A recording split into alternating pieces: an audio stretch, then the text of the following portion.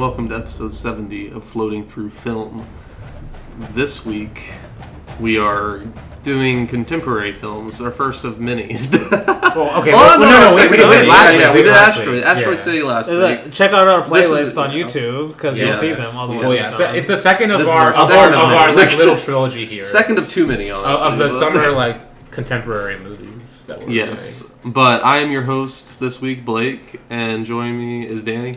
Hello. And Luke. Hi. And this week we're going to be doing Mission Impossible 7, but it's more so going to just be our Tom Cruise podcast because we decided to pair it with him and Michael Mann's movie Collateral. Yes, sir. Two very different types of action for Tom Cruise. Well, we honestly, different roles too. Yes, two different Tom Cruises. Yes. Yeah. Exactly. Well, it's two different sides of the same man, honestly, because I could see Vincent being Ethan Hunt. And I could see Ethan Hunt being Vincent, but because you just think of Tom Cruise running after Jamie Foxx. We'll get to this obviously, but you can just think of Tom Cruise running after Jamie Foxx, and then you just think of Ethan Hunt running on everything. Well, yeah, it's the same type of running. It's just one is used for this evil maniacal purpose, and the other is used for saving the world. Yeah, I just like to think that Collateral, Vincent's the actual dark side of Tom Cruise.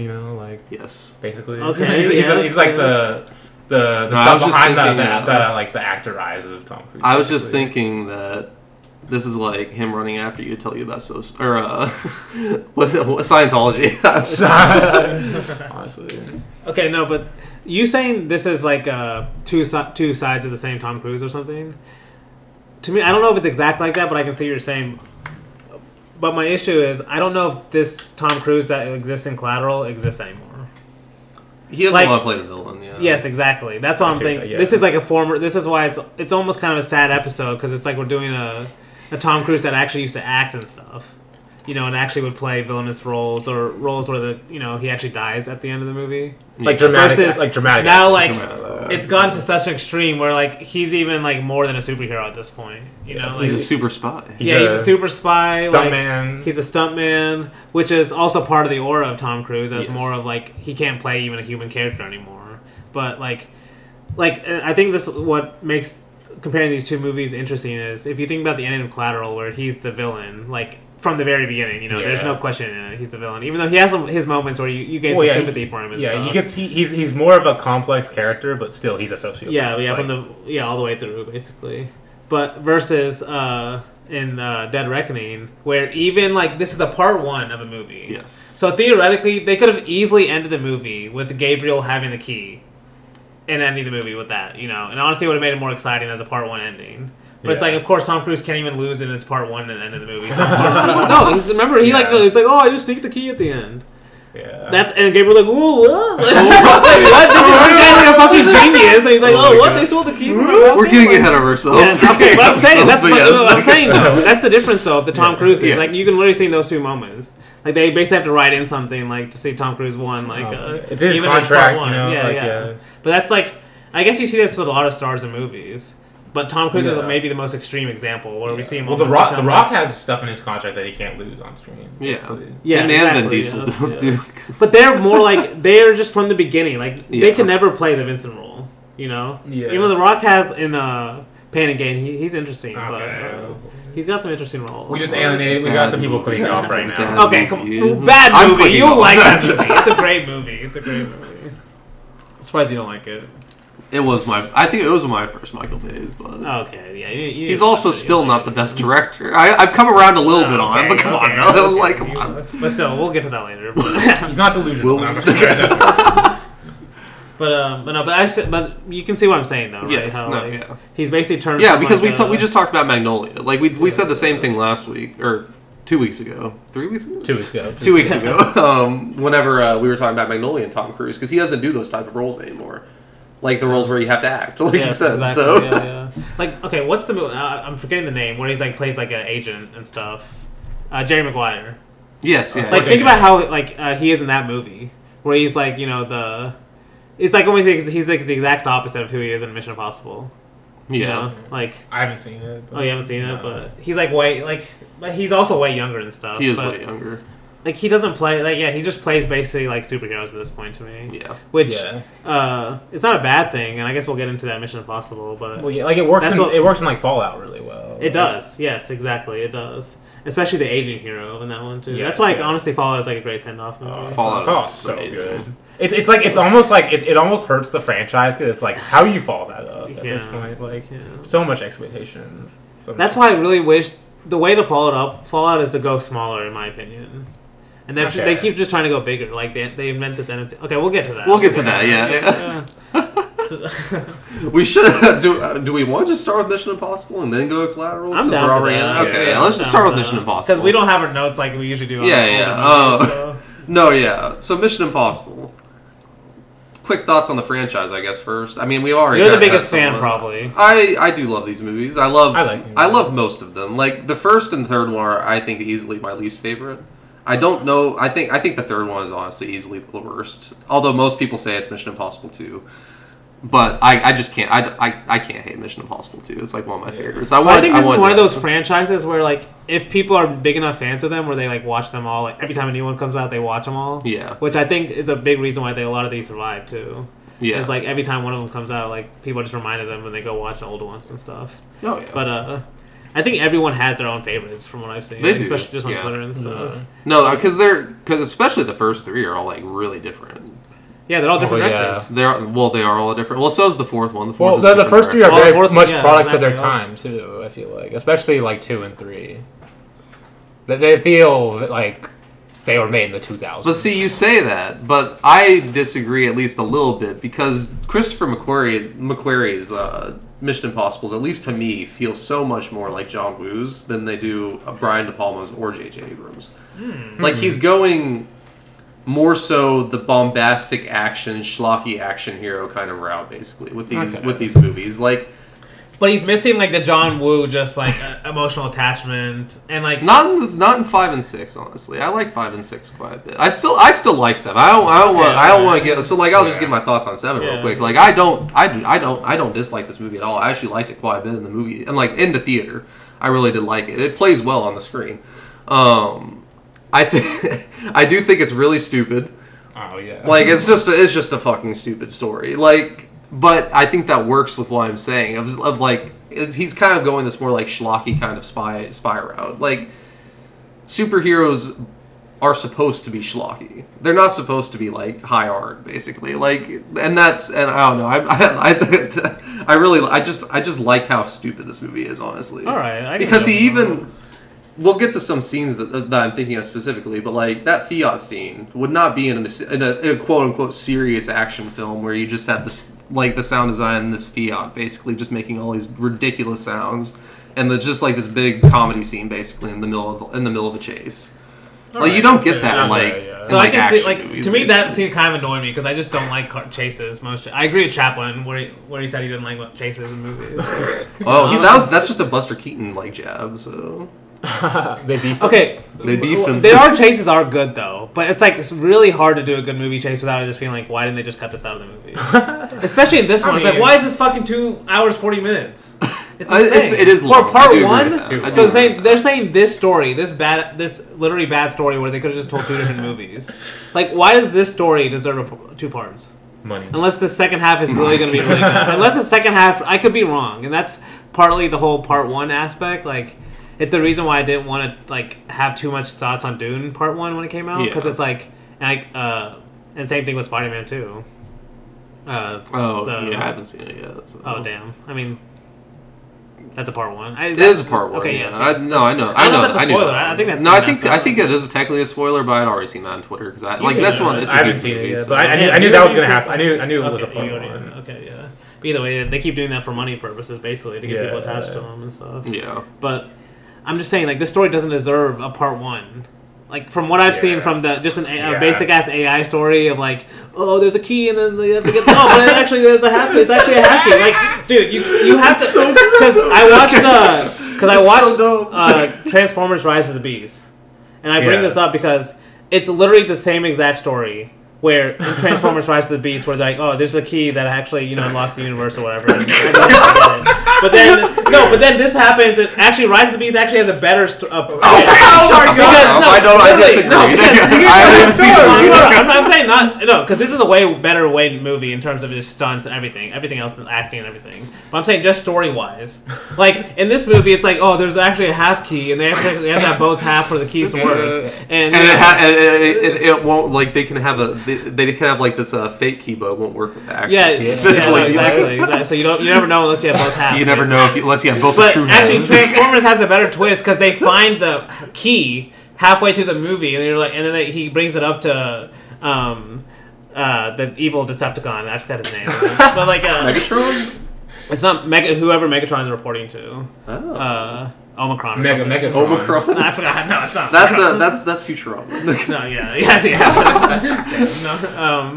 But anyway, they find out halfway through the movie, wait, this is only half of a key, and the second half of the movie is finding the other half, which is literally this fucking movie. It is. It's like, it's so bad. It's like, this is what deserved a part 1, and we're gonna get a part 2 too. It's like, it almost annoyed me watching it. And that's why like the car chase was also annoying me too. It's like, we're just really watching about people getting keys, and it's like, and comparing it to Fallout too, because we brought up Fallout. Fallout's like super interestingly I just like Henry Cavill too way more in it. He's an interesting kind of like third dynamic in it. Henry Cavill, especially his arc in the movie for sure. Yeah, just he's a good foil with Tom Cruise as a comparison. You know, like the old aging vet versus like the young like huge like agent versus this one is like.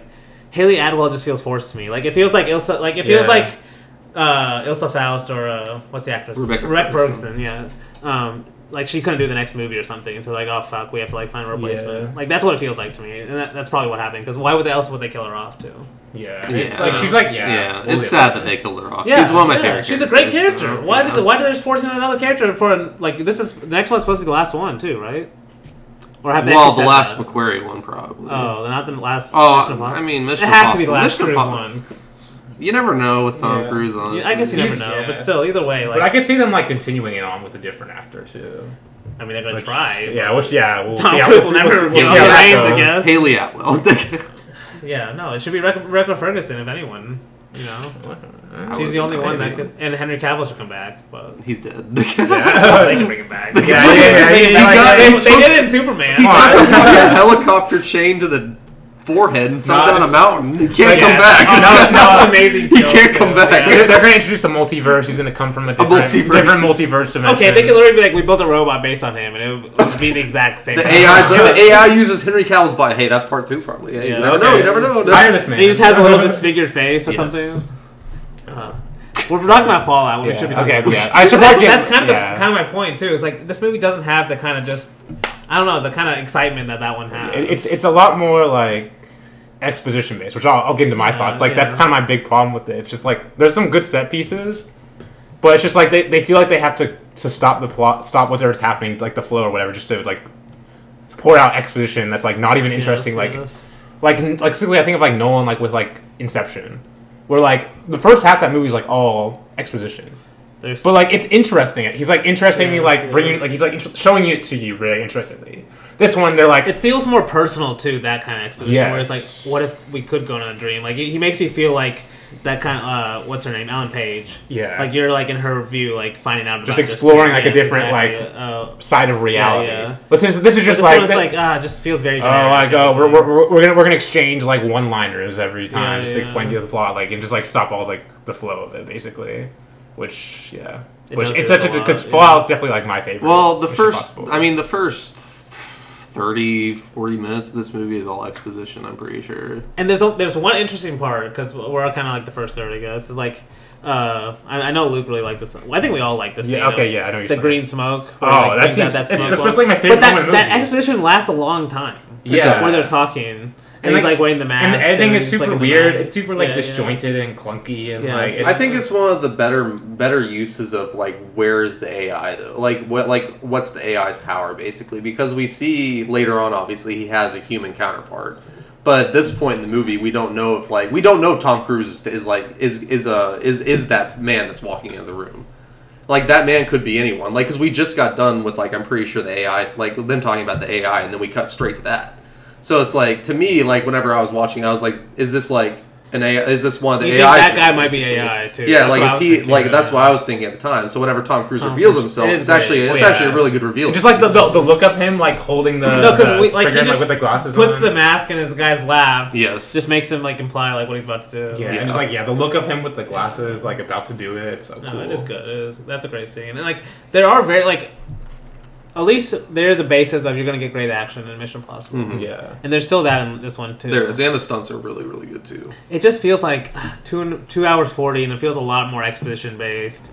And, like, maybe just chasing a key for just the sake of chasing a key's sake. I mean, it's a 3-hour-long chase scene. So. It is, yeah. Which, oh, gosh, yeah. Someone needs to figure out how many times they said key in the movie.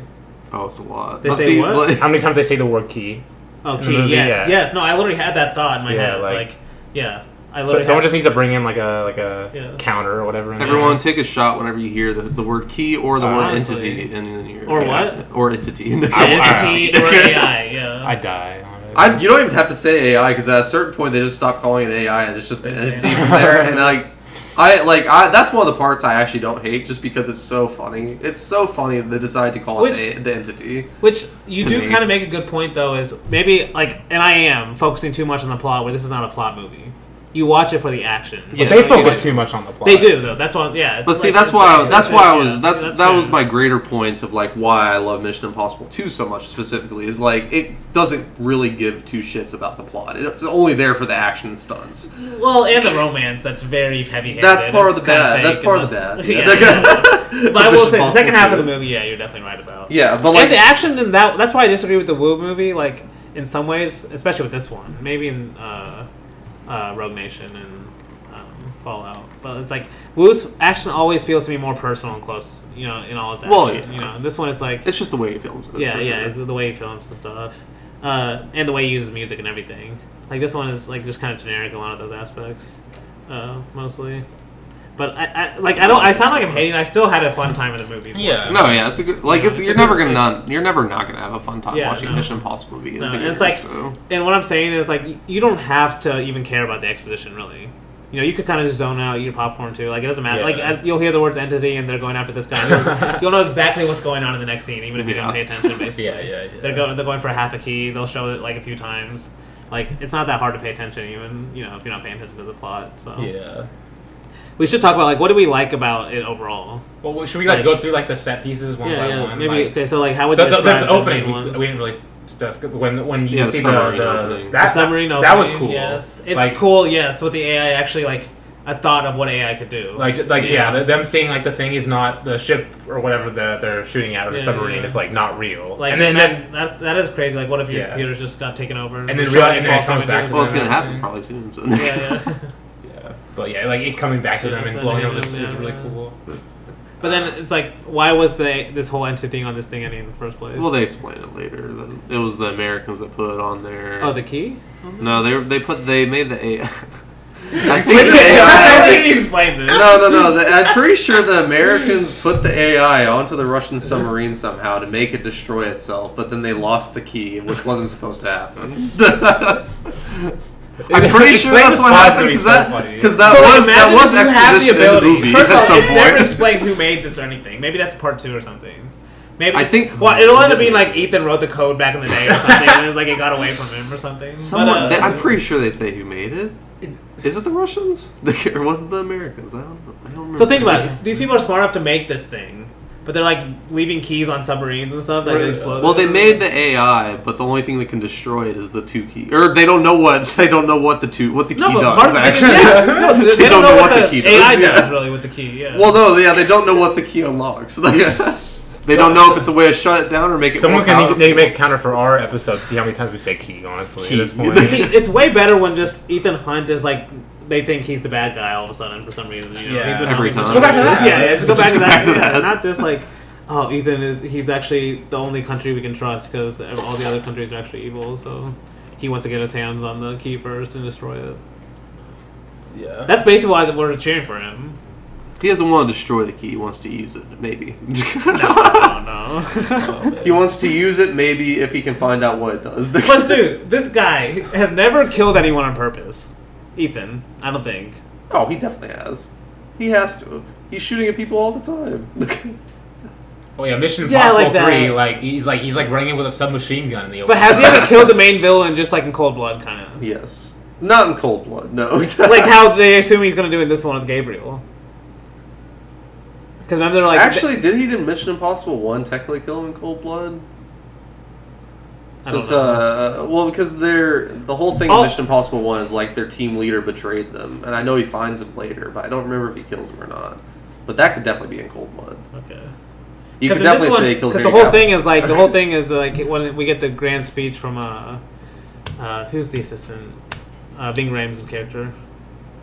Just Ving Rhames. Yeah, I don't remember his name. Either way, when he's telling him, like... Luther. Okay, Luther. Yeah, he's like, the AI knows that you're going to go and try to kill Gabriel. So what you have to do is go find him, but don't kill him. Because there's a part 2 coming out. He doesn't say that part last line. He doesn't say that. We need the box office now. Yeah, we need a cliffhanger. You know? So you can't kill him, but you can steal the key. Because you would kill him in any other instance, basically. It's like, when would he ever do that? Like, yeah, I mean, he killed his wife, didn't he? Or his girlfriend or something? No. Flashback scene? No, because I think they do. That is one of the bad scenes. They do an interesting flashback of like the reason he got into it was like the same reason Haley Atwell's getting into it. Like he used to be a thief or like an outcast. Like why he got into Mission Impossible in the first place. Well, so that guy killed his girl. Yes, yeah. That's new though? I'm pretty sure they just I don't think that's ever been. It's like, this guy like, why do we need that? We already care about him. Yeah. And like, he's like so many annoying things like that. And of course, we're setting up this guy. Oh, Tom Cruise, of course, used to know him. Yeah, whatever. Yeah. Like, why? Like, why do we need? It's like it does so many unnecessary things, basically. Yeah. It does. And like Fallout just like feels so streamlined, because I just rewatched that one recently. Yeah, me too. Yeah, it's so opposite. Honestly, so it is kind of a letdown just from that. Is it crazy to say I think Fallout just looks a lot better too? Like, yeah, it does. Because I mean, I don't want to talk about the end scene if we're going to talk about some other stuff. Cause we should talk. I mean, we should talk about these last set pieces are a lot of the movies in a lot of ways too. Well, the car chase scenes are very good, honestly, in my opinion, at least because. I mean, they're pretty decent stunts, especially whenever they're driving the Fiat. And they like the scene that I was talking about that I thought was funny is whenever they're driving it down the stairs. Yes. And the sound design's honestly hilarious. Yeah, it is. But whenever they go over, they actually do the flip inside the car, and that I mean, then they flip positions in the car. Like that's also a great gag. That was good. That was a great gag just in general, but it's also just a really good stunt. It should have been Ilsa though. Like that's what. Yeah. I just don't. To me, maybe that's another reason why I don't like it. It's like she just feels forced to me as a character. That's fair. Well, she's just the classic like noir like girl where like she has like a trouble past and she's always like trying to escape the guy trying to work with her basically. That like happens like Maltese Falcon and such. In other action movies, it's quite common trope. Yeah, I can see that. But we kind of skipped over like probably one of my favorite, one of the better action set pieces in my opinion, the airport. Because there's one element I don't like, and it's the whole riddle shit with Simon Pegg. Like, I actually kind of like that. That's a stupid moment. Stupid. I like it's it. really stupid. Like, I don't know. It just felt like so much. Like this is cool enough. Like why? Honestly, yeah. It's like they have to give the side character something to do, so they can feel important. But like I really like. They couldn't think of something creative where they're all combined. Jokes. But and for the jokes too. But I really like the kind of trying like.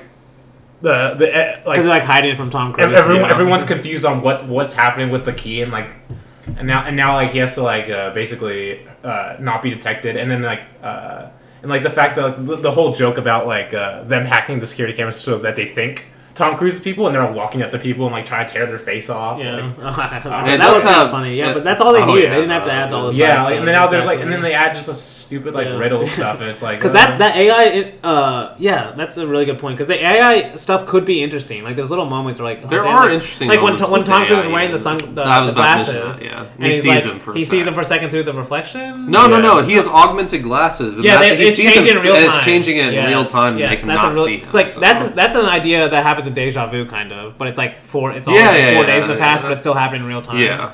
which is obviously a way better movie. So But Deja Vu is better than this. I agree with yeah. that. But still, like, there's little moments of that kind of interesting things you could do with even a movie like this, where it's just like, no, we have to go back to finding a key and a chase scene, which doesn't involve the most creativity. And to me, that the problem comes, the action isn't like as great to me as some of the other ones too. It just seems maybe like, I don't know, like the car chases I didn't love, and there's not as much like, it's just more chasing. Yeah, I think that's kind of the main idea. And I'll just talk about what I thought about the third act. Like, I do like a lot of the train stuff too, but to me, it's like I could see a lot of the CG and like the train cars and stuff, and like it just felt a little more like, I don't know, like Fast and Furious-y more than Mission Impossible. I really liked that. To me, that's like a distinction, like a, I don't know, a fine distinction, but it's still there. Well, I really like the whole like train falling stuff, like when they're doing that. But then like it kind of ruins it at the end with the Palm Clemency character, like saving them.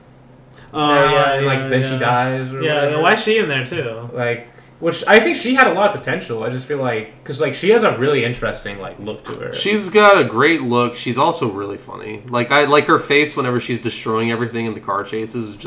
She has a really good face, honestly, for the camera. Yeah, I mean, her hand-to-hand action's like really cool. Yes, but then it's just like feels like wasted because like we did like one of the biggest scenes that we skipped over before, like whenever you skip to the train scene was Ilsa Faust's death. Like that's actually one of the best sequences in the entire movie because it shows like the AI first off. It's to the point where obviously it's like mimicking Benji's voice. Like this is stuff that people are like the AI is already getting really good at this shit in real life. Of like mimicking people's voice. It makes you think about ideas like that. It makes you think of that, but like the AI is leading him into a trap with those two characters, which leads to a really good action scene between them. But it's simultaneously cut with Ilsa Faust and Gabriel. Yeah, that's his name. Gabriel's fight. I do. Apparently, this was originally supposed to be Nicholas Hoult in this role too as Gabriel. I don't know. I don't. Really I like the actor that he got for this. I mean, I like him too. It just he does feel like bland. But he feels like a Benicio del Toro character. But I was would have been better. I was gonna say what you're saying about the action. I agree with you about like the AI like tricking, like impersonating him is kind of cool. But to be honest, I did not like the action in that scene, especially the whole like tight corridor thing where he's finding the two people. Like the lighting in it, it's like ugly to watch too. I don't think it's ugly to watch actually either. But he does kind of give him the Dark Knight choose your woman basically, which I was confused about because why is that happening? Like it just like it got so like. Well, it's showing the AI knows everything they're doing. Like that's the scene. That's whenever they're figuring out because I'm pretty sure Gabriel said whenever they met at the nightclub or whatever that by the end of the night he's going to have the key and one of them is going to be dead and he'll have to make the choice of who. Yeah. And and really it's the AI that made the choice, but I don't know. But that's I don't know. It's just like and then like her showing up to the bridge is like kind of made me I roll my eyes. No, I love that. I don't know. She's like an amazing assassin in all these movies, but she gets killed by one guy that doesn't even look that like. Well, I'm pretty sure that's at least implied that he's a major assassin too. Like.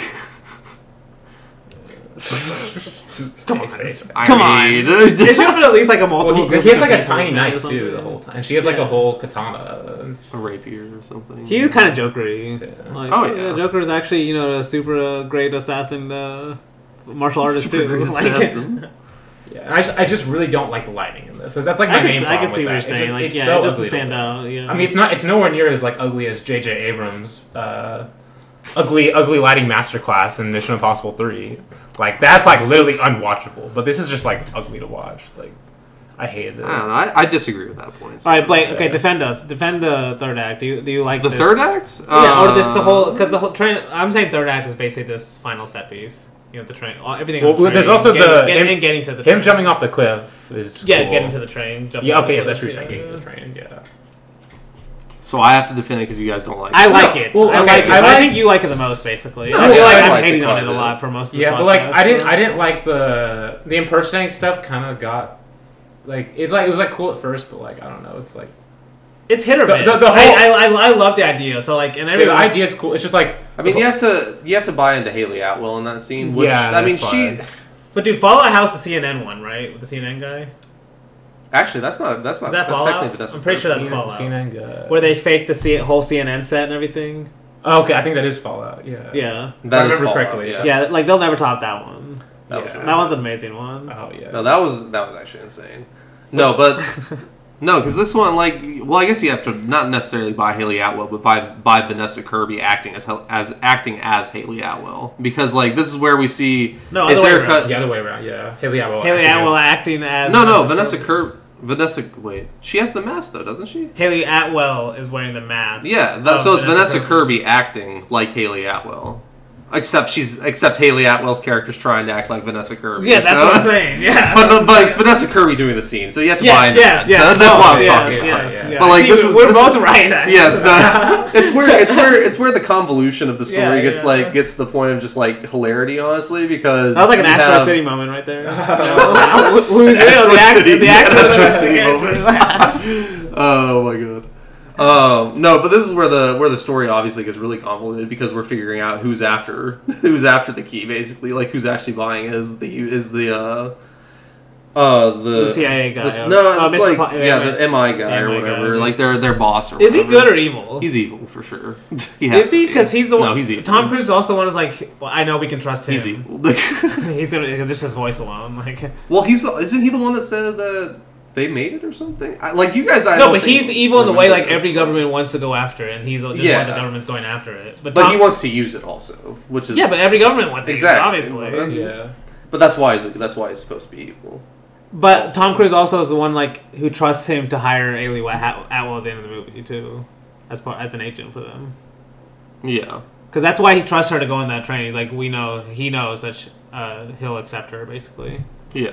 So Yeah. is he evil? Like, Yes. I don't know. his voice makes him sound evil every time he talks. Yeah. I did really like the scene though. I should mention when who's the entity guy? Gabriel. Gabriel the Avatar kills anyway. the head of the CIA. Because the head of the CIA thinks he has like the edge. Like yeah. I like that part where he just kills him because he's like, yeah, I don't need you. Yes. Like after like he's being like really Pierre Despereaux. pompous. Yeah. For Like sidekids so out confident. there. Pierre Despereaux. Oh yeah, he is. Yeah. He's more famous for Princess Bride. Yeah, for sure. Our sidekids will understand. Psycheads will understand. Oh boy. He's a recurring character. There are dozens of them. There's like 3 movies came out. There's fans out there. Exactly. But I do love the lead up to like Tom Cruise getting onto the train specifically. Like I honestly think it's funny.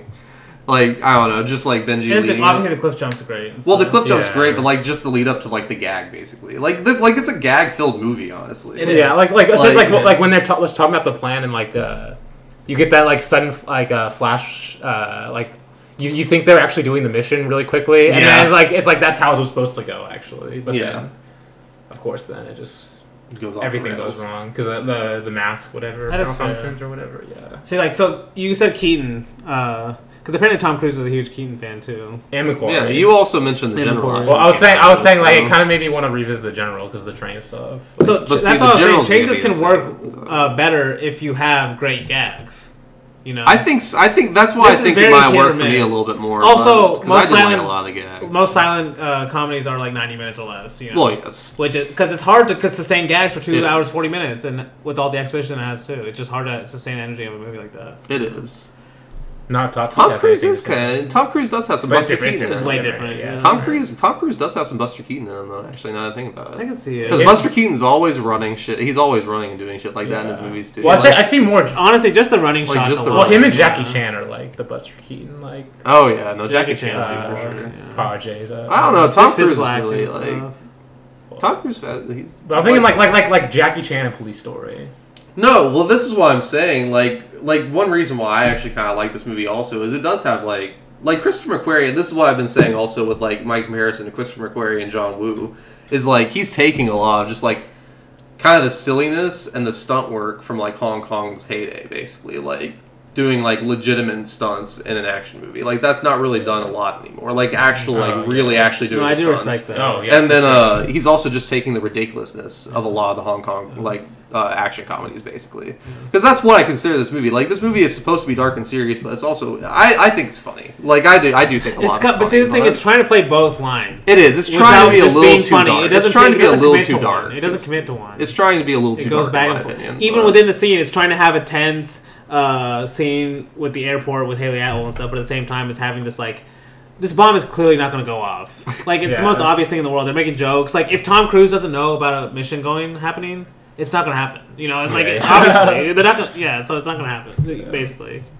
But it is funny the way they get the answer where, like, Tom Cruise just says the question out loud, and then she says the answer, like, that's the answer to the last riddle question or something. Or no, the last one was, like, on the bottom. It's like it was on the bottom. Yeah, just, it's awful. Yeah. It's a terrible writing. Like, why even put that in the movie? Just, like, imagine writing that, be like, oh, how do they get the last riddle? Oh, it's on the back of it. Like, okay. And we should mention, you couldn't think of something more creative than that? Oh, and, like, I wasn't expecting, we should mention this, like, I wasn't expecting, like, a masterclass in, like, super interesting writing. I don't know, like, it's just unnecessary ones. Yeah, unnecessary. It's just, a lot of it.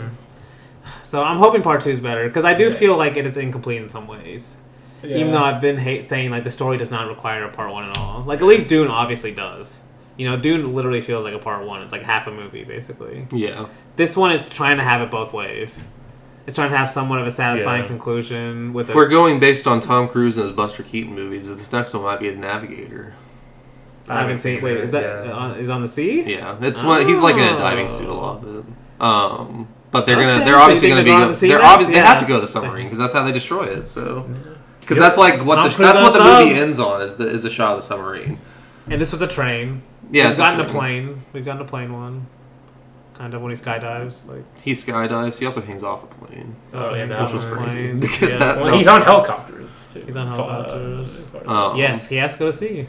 It's like he has to go to sea. James Cameron did it with that Way of Water. That's true. You know, Tenet did it. This really is gonna be his Way of Water. Tom Cruise. James Cameron did have the Tom Cruise on a boat with the hair blowing in his wind. No, Cameron just needs to cast Tom in some role in Avatar.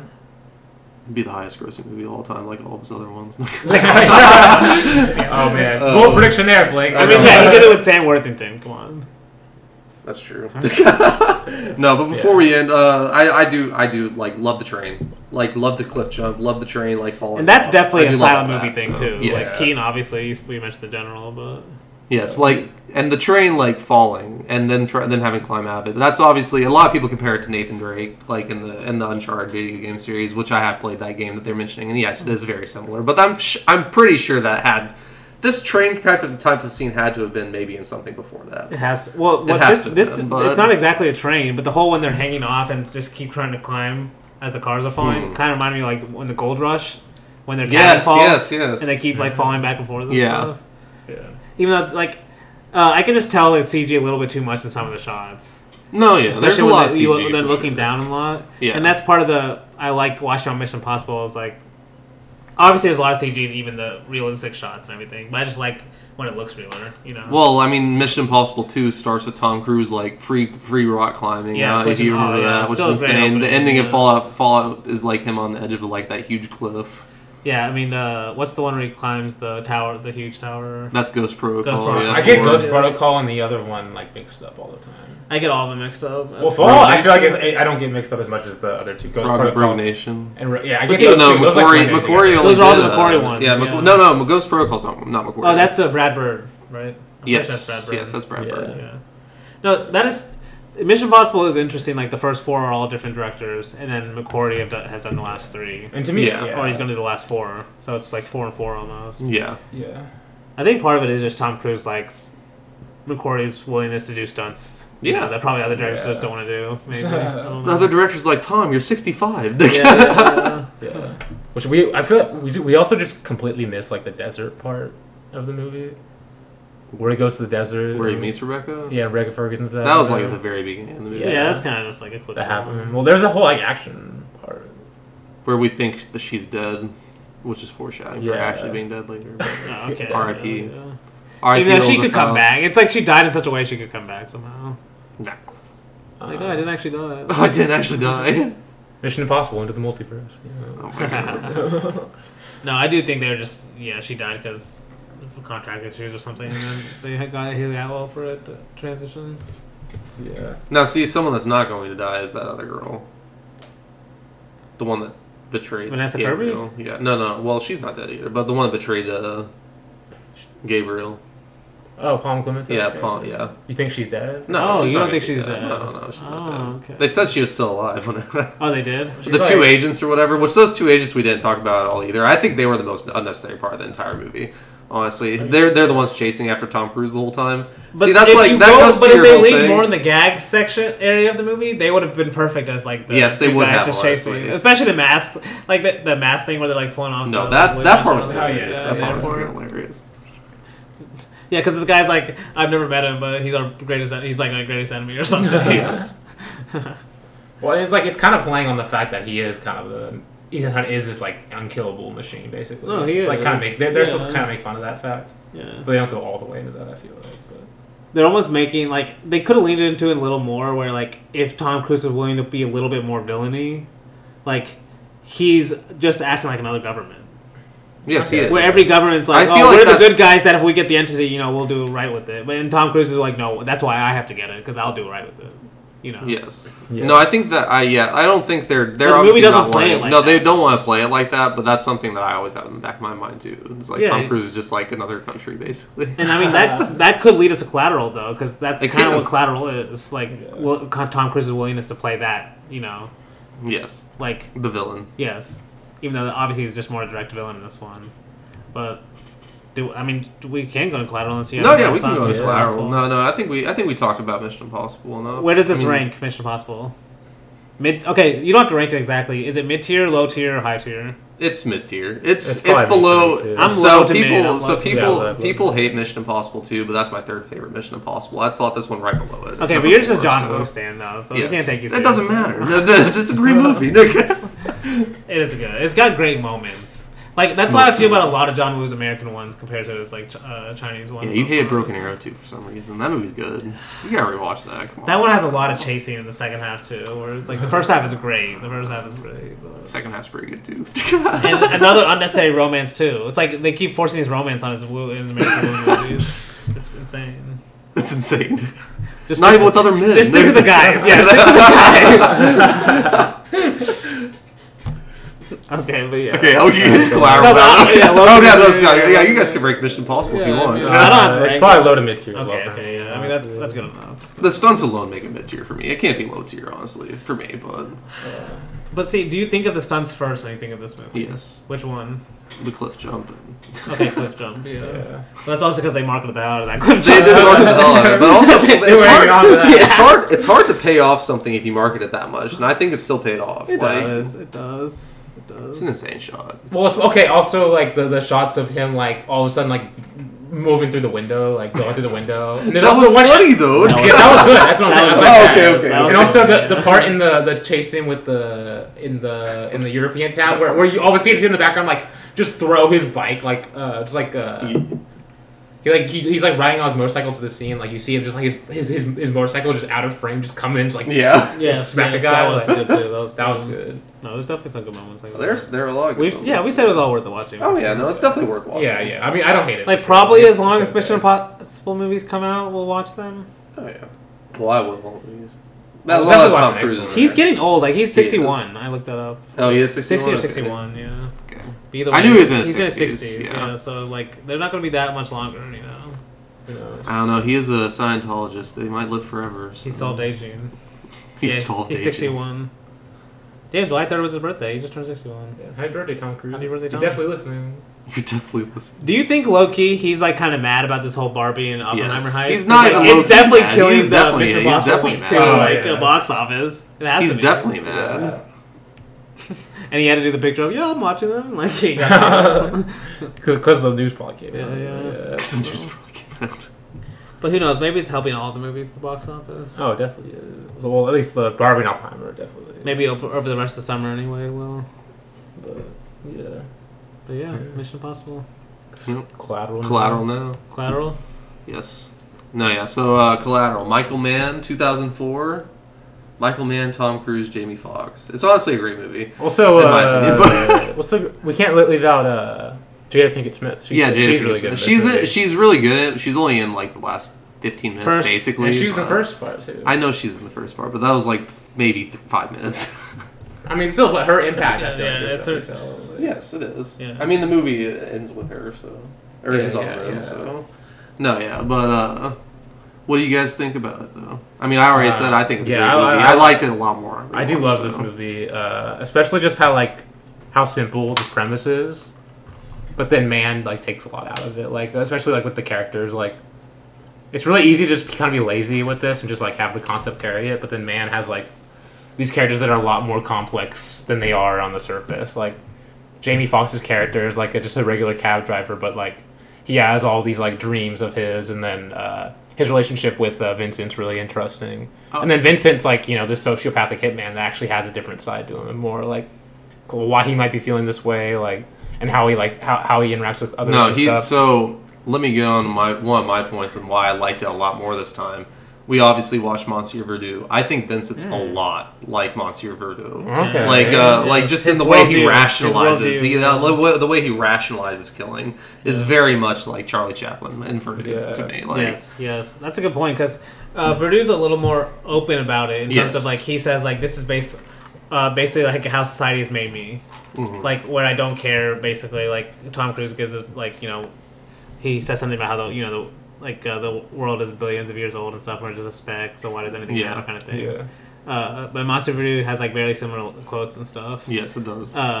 But they're both like to me. That's a damn. I didn't even think about that. But like, because I was thinking about whenever he was talking about the speck in the universe and like how basically none of them matters, they like made me think of like Monster Verdoux. Like that's how I thought about Vincent as a character by the time he dies at the end, because he has that line of like, remember he says that story of a guy that died on the subway. Yeah. And for like 6 hours, no one knew he was dead. Yeah. And that's basically how he dies on the train, and he says that like right before he dies. He does. But like his whole point of that is like basically the city doesn't care about the people in it almost. Yeah. You know, like at this point, it's like, and he says like my dad. He says something like his dad.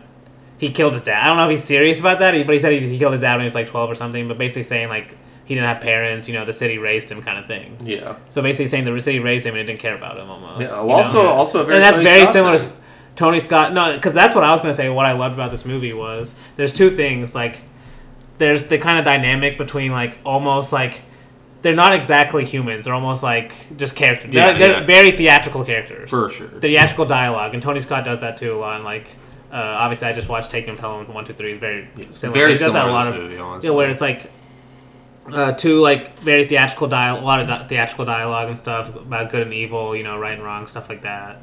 But it's set in almost like this real time, like film environment. You know, where it's like Tony Scott does that in a lot of his later movies, where it's just like real. It's like a single event happening, and you have to film it like it's real time.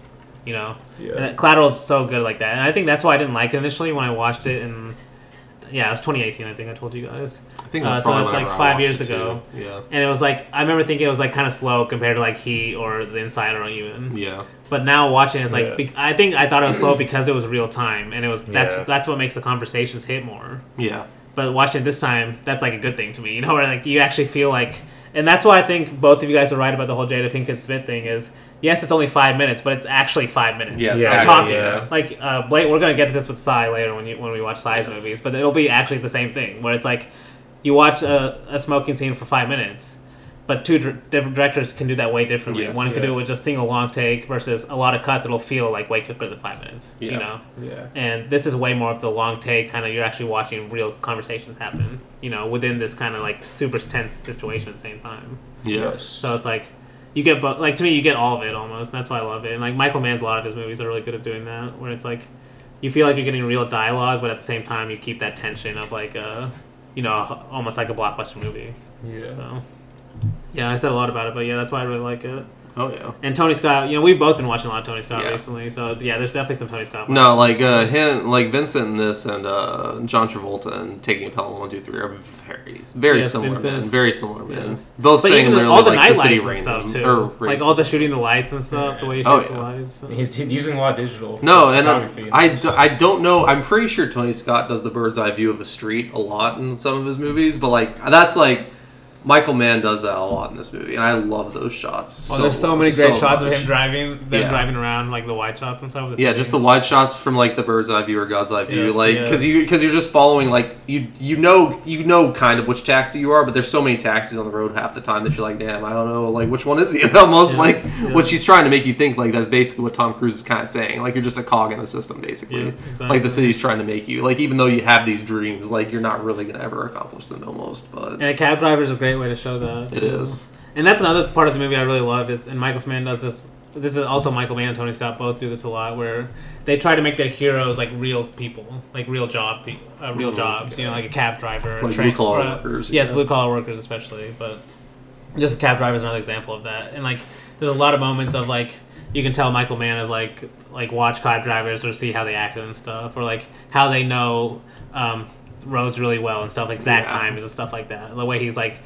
you know, saying like, oh, this street will take 2 minutes, this street will take 5 minutes, stuff like that, you know, where it's like only cab drivers could know that kind of information. Yeah. James Cameron does that too. Which movie? Terminator 2, Avatar. Sam Worthington's just like this like wounded like war vet that's paralyzed and like using the blue collar kind of work. Yeah, True Lies is like a. But I'm saying specifically, Michael Mann will use that. But then he gets really specific in the language. Use their expertise. You're saying. Yeah, like he'll actually use the language. So, like you could see someone like that. Okay, I see what you're saying. Yeah, like that's always the thing. He with, is a really great example where he's like this kind of comment, like this thief that unlocks safe. But every time he talks about the safes, it's like super specific. Like Michael Mann must have been reading about safes. And that's always something that people say about Unstoppable with like Tony Scott. Is like you feel like you know like what train operators like their lingo after the movie. Exactly, because of how so many where it's like. All you basically have to understand is like I have no idea what they said, but they said something smart about trains or something. Like, they know what they're talking about. They know what they're talking about. Yeah, there's a few. Ozzy would be proud. Ozzy would be proud. He would definitely be proud. Oh, he would have loved Unstoppable. I hope so. Oh, I hope so. Maybe it might have been too fast. But I don't know. Get a time machine. No, but I mean, we could just go ahead and start with the movie if we want. Like, we get introduced with Tom Cruise at the airport. And the first notes I have is Tom Cruise with white hair, obviously. Like, right it's away, such a shocking. Like, if you've only seen Tom Cruise, like, what have you done up to this point? Like, Eyes Wide Shut, like Magnolia, like Rain Man, like all these other like Jerry Maguire, all these other like he's just this really hot young guy.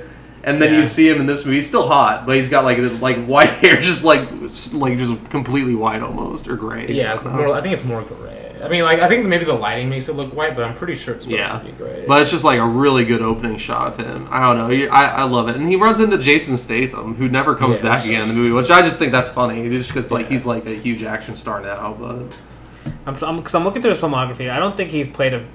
He's a villain in Magnolia. But he's like more extreme villain, maybe. He's like he's a bad person in Magnolia. Yeah. It's a different type of bad person. It's a bad person, but he's like trying to make you feel bad for him as well. So like he this one he's more sociopathic. He's showing you in Magnolia like his father caused this to him, basically, like caused him to be this way. We get hints of that in this one, but when he says that, but. Because he does have that speech about his parents too, in general, which I guess we'll get to that. Yeah. Is he a villain in Tropic Thunder? I haven't seen it, but yes, he. Yeah, but he's like a comedian. Like he's only in it for like 5 minutes. He's barely maybe in also it, 10 minutes. It's also one of his best performances. But for the most part, you're right. Yeah, it's like kind of Tom Cruise hero characters, but with more range, I'll say.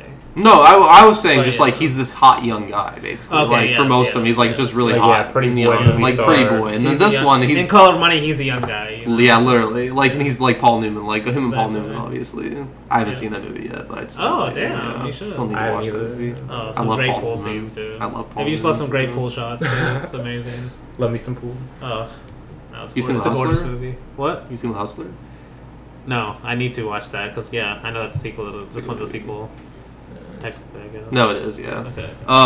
Let's start back to Collateral. Yeah. So we get introduced to Jamie Foxx, cab driver. We know he's a cab driver extraordinaire, obviously. Yeah, and then he introduces it really just with this opening scene of them talking. Like, it's a great introduction to his character. It is, like him and Jada Pinkett Smith. They're just. I mean, it's a great conversation. My notes is like he's so good at being a cab driver, girls fall in love with him. Yeah. Like, or at least like literally. Anyway, yeah.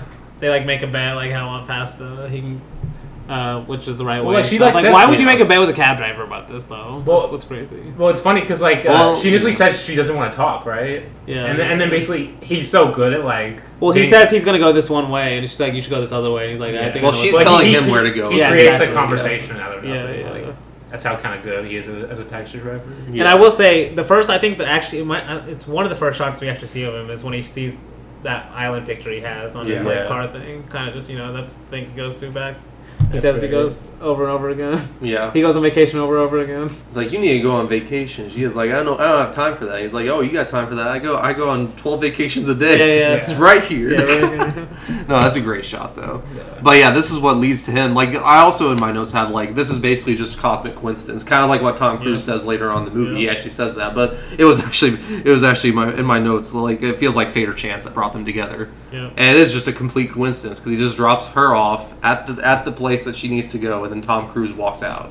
I mean, dude, and he almost doesn't even get into the cab. Yeah. Like he almost doesn't, or like he turns him away basically. I have to bring up Taken Pelham 1, 2, 3 because same thing happens where like John Travolta is the one saying, "Is this fate?" He even rhymes. He says, "Is this fate, you or me?" or something like that. Yeah. And then Denzel's like, "I don't believe in fate. It must be coincidence." He says something about coincidence too, and that's exactly what you're saying. Is it coincidence or is it fate? Yeah. And like.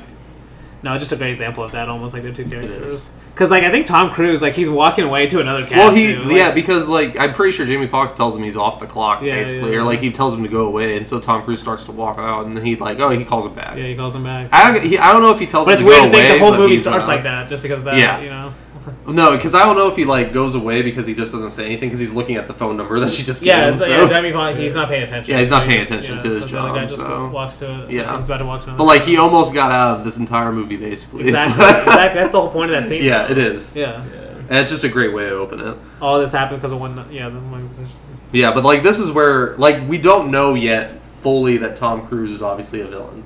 Yeah. Like at this point, he's during just the first talk. It's honestly a good talk too because he's talking about this is the first time he brings up the man that died. I'm pretty sure it's the first time he brings up the man that died on the train or on the metro, and he was there for 6 hours and no one noticed. And it was just like talking about the disconnection of LA. Because he's saying, I don't like coming to LA usually. And he's like, I guess that's a good excuse. Like you can see why someone would like going to the city and having a store like that. Yeah. Not knowing he's going to be a killer. I mean, even though going into this movie probably that he's going to be a killer from the trailers and stuff. Well, I did watch the trailers. But I'm just saying, like, as an audience member going into this, were they supposed to know? Yeah, I don't know. We'd have to watch the trailer. We should watch the trailers before this. Honestly, I mean, I would assume people knew. Well, the poster is like, isn't it Tom Cruise with a gun? Yeah, it is. So like, but I wonder if it was supposed to be a shock that he like is like a serial killer. Yeah, I think it's played like it is. Like I feel like at least for us watching, obviously 20 years later, basically. I don't know because even after his first kill, you could still be like, oh, we don't know, he was killing someone bad, He says he's killing. Everyone he kills is bad, don't you know? Yeah, that's what he said. Yeah. No, but I think that first death is supposed to be a shock because obviously he's like. Oh, it's definitely a shock. It's definitely a shock. The way we see it too is amazing. Yeah, because he's going around and he tells him where to go, obviously, and whenever he gets there, he says, "Hey, what are you doing the rest of the night?" Basically. Yeah. He's like, "I got 4 more stops after this to make. You want to make $600, basically?" And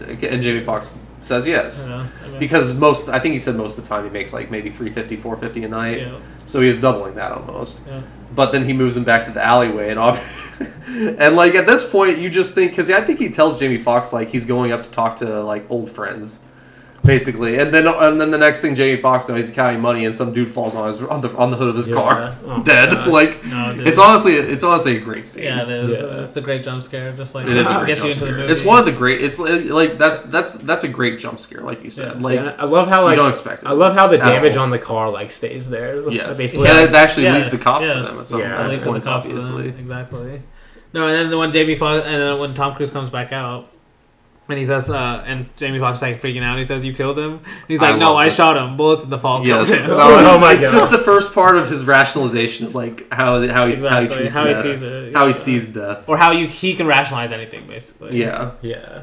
That's a good. No, but I know I also had that written down in my notes because I laughed so hard, But I did want to say, like, whatever he's giving him the $600, I do think you can tell he's, like, actually kind of evil because the lighting, especially on him. Okay, like, I don't know if you guys recognize the lighting in that scene, but he looks scary. Mm-hmm. Yeah. Like that. It's just the first part of many times in this movie where Tom Cruise uses his looks for evil. Yeah. Basically, like, because you don't necessarily, like, this is why I say he's like two sides of the same Tom Cruise, because like most of the time we see him in the Mission Impossibles, in like the Jerry Maguires and stuff like that, where he is the hero and like he's pretty and stuff like that. And he's not showing this dark side of him. But you think of especially the Mission Impossible ones, like what if he was evil? Yeah, it would be a lot like Vincent. No, Like that's a good point. Yeah. That's actually a good point. Yeah, because that's part of the movie too, where like Michael Mann makes that like where they hire these guys is they're ex-military guys. They're just hanging out overseas and they're willing to do anything for a contract, where they just get a bunch of money for a few kills, and and Tom Cruise just tries to stay just like he's a contract. Yeah, he's just like a contract killer, you know. So it's like. That's another good example of like kind of connecting to Monster of Verdun. Like basically, like it's all business. You know, at the end of the day, he keeps trying to say it's all business. But he even carries a briefcase. Yes, like exactly. literally, And the way he talks about it is all business. You know, he's like, you destroyed my prep. Like when he throws the briefcase over the highway and stuff. He's like, you destroyed my prep. Yeah. Like, no, that's a good point. Also, the great line being, "Yo, homie, that my briefcase." Yeah, that's kind of, yeah. Oh my god. Yeah, the way he's exactly like a robot too. Yeah, that's so great. But like directly after that happens, we get Mark Ruffalo introduced for the first time. Yes. He looks hilarious. Yeah. Oh man. Like he looks so funny. But he's a great actor, obviously. He's really good in this movie. He is really. He really commits to it. He looks so. Back when actors did, before Marvel movies, when they actually acted and stuff. When they're in real movies. Yeah. Wait, did he Spotlight came out whenever he was in Marvel movies? He's pretty good. He's gonna be in the new Bong Joon-ho movie. Oh, really? Oh, this year? Next year's coming out. All right. But he's not. He's like a supporting character, but he's still gonna be a prominent role apparently in there. Anyway, yeah. All right. Yeah, but this is basically where the night's going to start going wrong for at least Vincent, because they figure out like someone like he's connected with this drug lord basically, like the guy he kills is connected with the drug lord, and later on the reveal is really great that we find out all the people Tom Cruise is killing are witnesses in a case against this drug lord. So it's honestly great, but We go directly to. There's just a lot of like. I don't want to go through every like driving scene unless you guys have specific quotes, obviously. But like, there's a lot of just them driving to like the next places. Like you said, it's very real time. It's very real time. And like this next one, the note I had on it, I just loved that he said like, "What I should only kill people after getting to know them." Like, because he's like, "Why'd you kill him? You didn't even know him." And he's like, "What? I should only kill people after getting to know them." Like, but that's a very like you could easily say Monster of Verdun. No, yeah, he's rational. Like all these conversations with him and Jamie Foxx are just him rationalizing his killing, exactly, or rationalizing it to himself. He doesn't for all care. Business, right? He's only doing it for the money, you know. Literally, yeah. He's not doing it because he hates the people or for survival, people. basically. Yeah, and he just chooses to believe that everyone he's killing is bad. Like. Yes. And like he says, like, and I think Michael Mann's kind of making this point. He was trained by the American military, or he was trained by the city, basically, you know, or this country. Yeah. You know, and now he's just doing. He's being hired by the country too. In some ways. Yeah. A person of the country or the city. A person of the country. Yeah. Basically, I think Vincent's trying to rationalize that way anyway. Yes. And Jamie Foxx is at least supposed to be the other side, you know, of at least the humanity aspect of. Oh, he's definitely supposed to be. What he's like, you think about their family, you know, like. Every person he kills, like and that's what I like. Like even to the very end, like he still has that feeling of like, I don't know, kind of just the opposite of that kind of Monster of Verdun philosophy. No, yeah, because Jamie Foxx, he's great in this because he's always playing the nervous guy that doesn't know how to do what he's doing. It's like he doesn't know he's in a movie. He doesn't act like a movie hero. Like he's just like really scared basically, but he's doing the best he can almost. Like with the hands he's given. He's like some of the Hitchcock characters. Okay, yeah, I can see that. Like North by Northwest. North by Northwest, Rear Window, like even Vertigo a little bit. You know, like those kind of guys where they're like. Well, he certainly doesn't have the confidence of Jimmy Stewart in Rear Window. Because isn't he like the whole point? At least towards the end, it's like the exact opposite. Okay, where he's like freaking out and everything. Okay, I don't remember that's a little different. I need to rewatch it though. But anyway, kind of just being a little bit out of their element, you know. Yeah, North by Northwest makes more sense to me, but yeah. Yes, but I guess that's kind of like where it's making it's trying to make the relation of Jamie Foxx's personal story of. He's like kind of just scared to make that leap of starting his business. Yeah. And you know, this kind of event helping him realize that he can do that, you know? Like he can have that kind of confidence and making it relate to the whole story of the film. Which I because it's like their dynamic is really great because we're about to get to the moment where like the cops stop them and like they get saved because another crime is happening where like someone else got shot, so they don't actually check in. They just say get the cab checked out. But they called his boss, and that scene of like the boss or the dispatch calling Jamie Foxx and trying to make him liable for shit. It's like the relationship between Tom Cruise and Jamie Foxx is like so interesting because Tom Cruise is trying to make him see that he's better than he thinks he is. That's what I'm saying. That's like, what I'm saying, exactly. Like he's not like he's making like I think you said, Luke, like he's kind of he's making him like sympathetic basically. Yes. No, yeah, like that's exactly what I put in my notes. Because this scene like. Basically, from this point, we've only seen Tom Cruise as the kind of assassin killer. Yeah, you know, where maybe at best he's neutral, and at worst he's like we're against him as an audience. Yeah, but this scene is almost like we're trying to like he's it does a good Jamie job. Foxx. Yeah, we're being drawn back to him. Like maybe we should sympathize him because he's helping Jamie Foxx. You know, like overcome his boss. Like if you think about it in real life, like that shouldn't do it. You know. Yeah. He just killed a guy. Versus, helping Jamie Foxx stand up to his boss. But in a movie, it does help you actually get on his side again. Kind of. At least a little bit. It makes him more sympathetic. It does make him more sympathetic. Because at least showing that he cares at least somewhat. You feel like he's right, Yes. Jamie Foxx should have the confidence to stand up to his boss, exactly. And you're like, damn, yeah, he is right. He's actually helping him here, you know? Yes, because he's telling him, he won't let him, like, basically stop, like, in the conversation before saying, shove this yellow cab up your fat ass. If you say that again, I'm going to shove this yellow cab up your fat ass or something. Like, no, and this is a classic, like, Michael Mann line. It could be in a Tony Scott movie, too. Because Tom Cruise says to the guy on the radio, "How am I not supposed to get excited listening to you try to extort a working man?" Exactly. Oh my god, it's so good. Yeah. No, there's a lot of funny moments too with the dialogue. And this kind of reminds me of I was going to mention this earlier, but a lot of their conversations, especially if you take this movie as less about just the actual drama of what's happening and more of like almost just Jamie Foxx's personal growth or about any person's personal growth of like realizing you have the ability to do something. Yeah. You can almost say Tom Cruise is like an alter ego of Jamie Foxx. Yeah, okay. Of like giving him confidence at times when he doesn't have it, but also at the end being a bit like almost like the nihilistic side of like why do you even do anything? Why not just kill yourself or anything? And he almost does that to a degree too, but it's like a positive where he just like turns a car over because like why else? What else am I gonna do instead of like just being like Tom Cruise's bitch for the rest of the night. Yeah. But we'll get to that at the end. But basically, you can see what I'm saying though, right? It's like basically like that's the kind of alternate. That's who he has to fight against to realize who he is at the end of the movie, almost. Yeah. No, I do agree with that for sure. And what you were saying about like at least Tom Cruise, he kind of has like this code.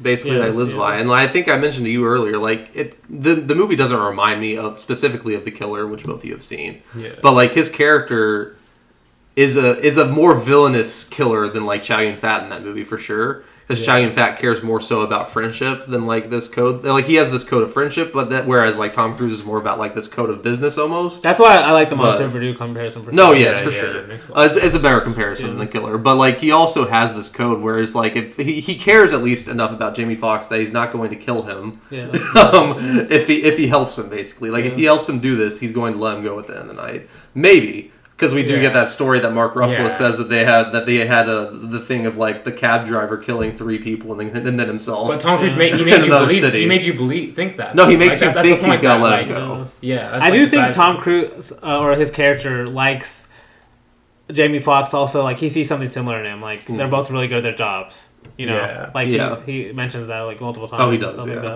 Like I think that's something that he sees similar too. And why he keeps him alive, and why he wants him to be the one driving him too. Yeah. But no, it is interesting. But yeah, directly after that we have the next killing, like where he ties his hands to the wheel, links to the great scene, obviously. Yeah. But yeah, like we don't really see him kill. I don't think we see him kill the guy upstairs. We might see him like shoot him. But we don't because it gets revealed later on that that one guy got killed in the exact same way that the two thugs on the street did. And you're just saying what's happening at the like when the muggers go to because Jamie Foxx is being like really smart in this scene, like trying to draw attention to himself. But of course the only people that come to him are the bad of society, basically the bad of the city. Just another negative coincidence thing that happens. A negative coincidence thing, and they steal Tom Cruise's suitcase. Briefcase, yeah. Or briefcase, suitcase. Oh man, like of course I said the line, which is great, but also like the way he shoots them is so cool because the choreography is insane, but also how loud the gunshots are. Yeah, like you could feel them. Yes, that's a good point. Yeah, how close he feels, and also like. It's kind of funny too because he's like, I'm tied to you guys have I'm tied to a wheel right now. And they're like, give me your money. He's like, I can't reach into my wallet. Yeah. And just Tom Cruise just wipes him out. No, wait, what's the line? Yo, homie, where's like the most AI line. Like that's the most. That's more AI line than anything in Mission Impossible. Yo, homie, where's my briefcase? Yo, homie, is that my briefcase? Oh, is that my briefcase? Yeah. Oh, damn. So oh my gosh. Perfect line reading. But yeah, at least I'm just going and showing he's like a pro. A pro killer. Yeah, he goes. I think he goes bang, one bang. bullet. No, he goes. He goes bang bang into the first guy that has the briefcase. Bang bang bang into the other guy to kill him, and then he walks up, grabs the briefcase, and shoots the guy in the head. But also, so Jamie Foxx's reaction is so funny. He's like, "Oh, another one!" Like more. And he's just like freaking out. Even more. No, his face of his reaction shots of freaking out throughout. Like every time something happens, it's great throughout. And at least to more Tom Cruise rationalizations, or at least trying to pin all the deaths on him. He's like, see, you do stupid shit, more people die, more people than need to, like innocent people will die, basically. But then he has he ends it with the funny lines like, "But good news, we're ahead of schedule." But he just uses that to take him to the jazz bar, obviously. Yeah. But before we get that, we do get back to Ruffalo real quick, where it's like they find this is where Ruffalo mentions the case about the other cab driver that killed those 2 or 3 people, and then killed himself, leading us to think obviously that he's saying that was Tom Cruise, and we're thinking that too, Tom Cruise basically killed 3 people and then made it look like the cab driver did it. Yeah. Which is just adding another creates the Hitchcock thing, the ticking time bomb, under the table, it just makes us more nervous about what's happening. What could happen? It raises the stakes for the cab driver. I forgot his name at this point. What's Jamie Foxx's name? Matt. Yeah. And I will say, I think that's why. If you it's not a major criticism, but maybe just why Jada Pinkett Smith has to be at the end of the movie. Yeah. It's because she's important as a witness. Because if she was she's the lawyer. She's the lawyer for the case. Yeah, she's also the lawyer in the case. But I'm saying just in terms of their final battle, she kind of has to be there to prove what happened, or else maybe Tom Cruise could have got away with it. No, he would have gotten away with it, and he could. There has to be someone else that can confirm what Jamie Foxx is saying, basically. Yes, because when he wrecks the car. Yes, exactly. That's what I was about to say. They find the body and they try. That's whenever the cop's mood changes completely. Exactly. Yeah. But yeah, because there's even the scene. I think we're about to get there, but it's not at the jazz bar. It's after the jazz bar. Well, I'll just talk about the scene real quick, where they're scoping out Felix's house or Felix's club, and then Mark Ruffalo sees the cab over there, and he's like, "Is there anyone else in that cab?" Because he's still he's not believing Jamie Foxx is Vincent, basically, because they get Vincent, they get Jamie Foxx calling himself Vincent. Yeah. To go into the thing. And Ruffalo's the only one that believes that he's not Vincent, and then Vincent kills him. That scene is so great. It's a great scene. Because he finally has this glimpse of hope he's gonna get out of this, and immediately it's just another bad luck coincidence scene, Yeah. No, but that's the best one because in the movie you could even buy it as because there's a lot of moments in movies where it's the character might think they're about to be saved, but you in the movie are like, oh, there's still an hour left in the movie. He's not going to be saved right now. Yeah. But in this one, you're like, oh shit, maybe Ruffalo does save him, and the movie could kind of change. Yeah. But it does be no. And then Tom Cruise going to be in the Cruise's Tom Cruise is acting like he did him a favor. Well, he did save his life. He did save his life, so he does save his life earlier in the scene. Yeah. Okay. Yeah. But Cruise doesn't know that Ruffalo was saving him. He just thinks he was shooting. He didn't see them together. Yeah. Okay. Yeah. Cruise just thinks he was shooting another guy, and he's like, "Come on!" And that's why it's Fox's face is so great. He's like, "Damn, I was just about to be saved." He made a great face there. But we shouldn't get too far ahead of ourselves because we are at the jazz bar scene. It's a great scene. First off, the jazz. I just like jazz. I like jazz. Who doesn't like jazz? There's a lot of people that hate jazz. Really? Yes. Well, people without soul. Or just older music in general too. But or older movies still. That's true. Collateral's not an old movie though. For some people it is. It's almost 20 years old. It is almost 20 years old. Damn, that's crazy. Honestly. That's weird. Tom Cruise was a silver fox at 40. Well, I think isn't That's that not real, that's that's not real silver. That's not real silver. Come on. But yeah, this is because he starts the conversation with the jazz bar owner, which you don't know at that point that like he's the guy who. You just think you just think he respects you just think he respects his playing so much because one of my notes that I forgot to mention earlier is the first time they're talking in the car. Jamie Foxx and Tom Cruise. Yeah. There's this really nice jazz, like soft piano playing in the background while they're talking about like this disconnection in LA, and it just brought me back to that moment whenever they're in this scene because Tom Cruise obviously loves jazz. Yeah, yeah. And Jamie Foxx, I mean, you can say he knows who Miles Davis is, obviously, like everyone knows who Miles Davis is. Yeah. But yeah, no, it's just a really great scene of like how they get him over there. Obviously, at first he's like, "That jazz player's so good. I want to buy him a beer." And then just like that, just like him slipping, like was it the name of the someone in the case or whatever? It's the name of like I think it's the name of a place.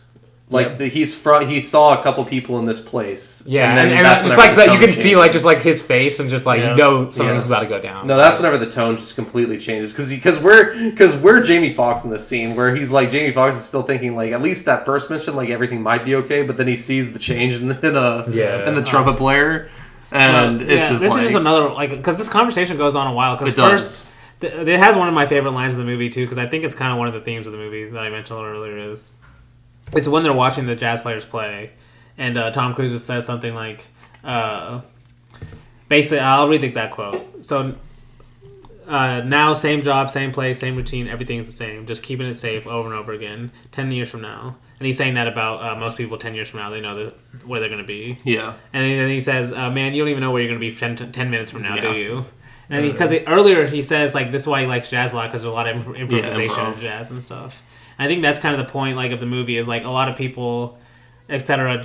Jamie Foxx in this movie, scared to take the leap of starting his own business or whatever, just because he wants to play it safe. Yeah, I think that's a theme in a lot of Michael Mann's movies and just movies in general. Is like people scared to take risks and want to play it safe. But it also is turned back on Tom Cruise later whenever he throws the briefcase out because Tom Cruise is also one of those people. Yes, exactly. And that's why Tom Cruise doesn't think he's going to do that too. Yeah, like Tom Cruise thinks Jamie Foxx is going to keep being this kind of scared guy too. Yeah. And that's also why he likes him at the same time, right? He doesn't think he's going to do the stuff that he does later on in the movie. Yeah, we're like okay, I have to mention the brief moment at the very end where they're going to be where Jamie Foxx is looking for him in the huge building and everything where she's staying, and he's like, "What are you gonna do? Shoot me or something?" Yeah. He basically is like that, and then he shoots him right away. No talking or anything. Good, yeah, it's amazing. And of course he stays alive, but still, yeah, he misses, or he like hits him. Or he hits him kind of like on the ear. He hits his ear. Yeah. No, but it's like shoots him right away. What are you gonna do? Shoot me, bang! Oh no! I remember laughing at that scene too. No, but Michael Mann definitely likes that kind of like. And a lot of people have made this point, like, jazz is more about improvisation and stuff. Yeah. And you kind of just have to listen to the specific artist playing more than just a song in general. Yeah. Because of the improvisation aspect of it. Mm-hmm. But I think he's trying to make that point, too, just about, like, Jamie Foxx's growth as a character almost. Oh, yeah. Versus just playing it safe as a cab driver for, I think he says, like, 15 years or something. And he's still working on things, Yeah. Well, I think this is what like makes him change basically the scene with the jazz singer because like you can say that Tom Cruise has been treating Jamie Foxx a lot like he treats the jazz player in this scene basically like being a friend, but then like is he actually because he's telling the trumpet player, the jazz player, like you can like if you answer this question right, I'll let you leave basically, and he answers it right.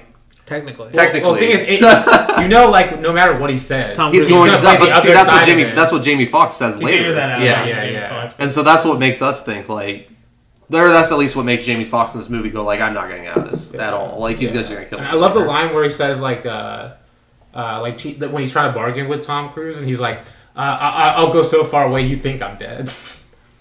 Yeah. Trying to rationalize with Tom Cruise. Yeah.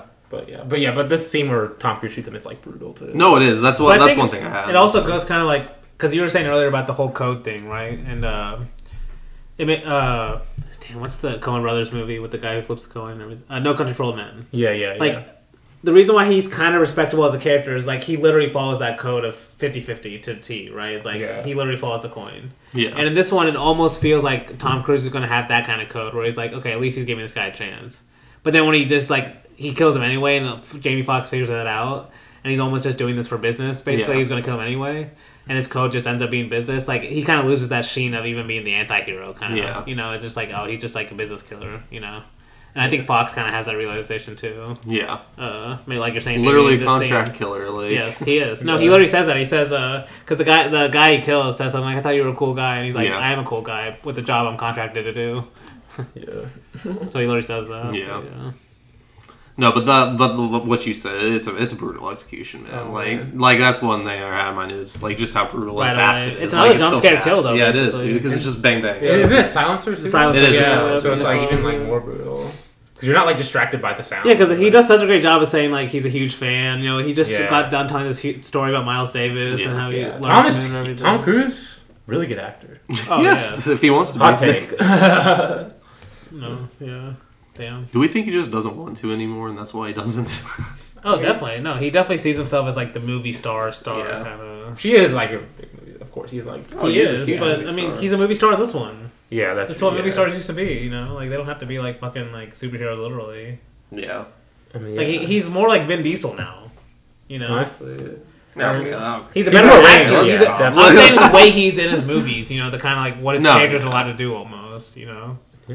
Like very restricted. Yeah, this is why Channing Fat's always going to be the best action star. No, he's willing to like he's willing wide to die. Ranging. He has a lot more wide. Well, and he's willing to die. More wide ranging, willing to die. Yeah. Well, but back to the movie. That's part of the point. Tom Cruise was used to more willing to do stuff like this. Obviously, like we're saying. Yeah.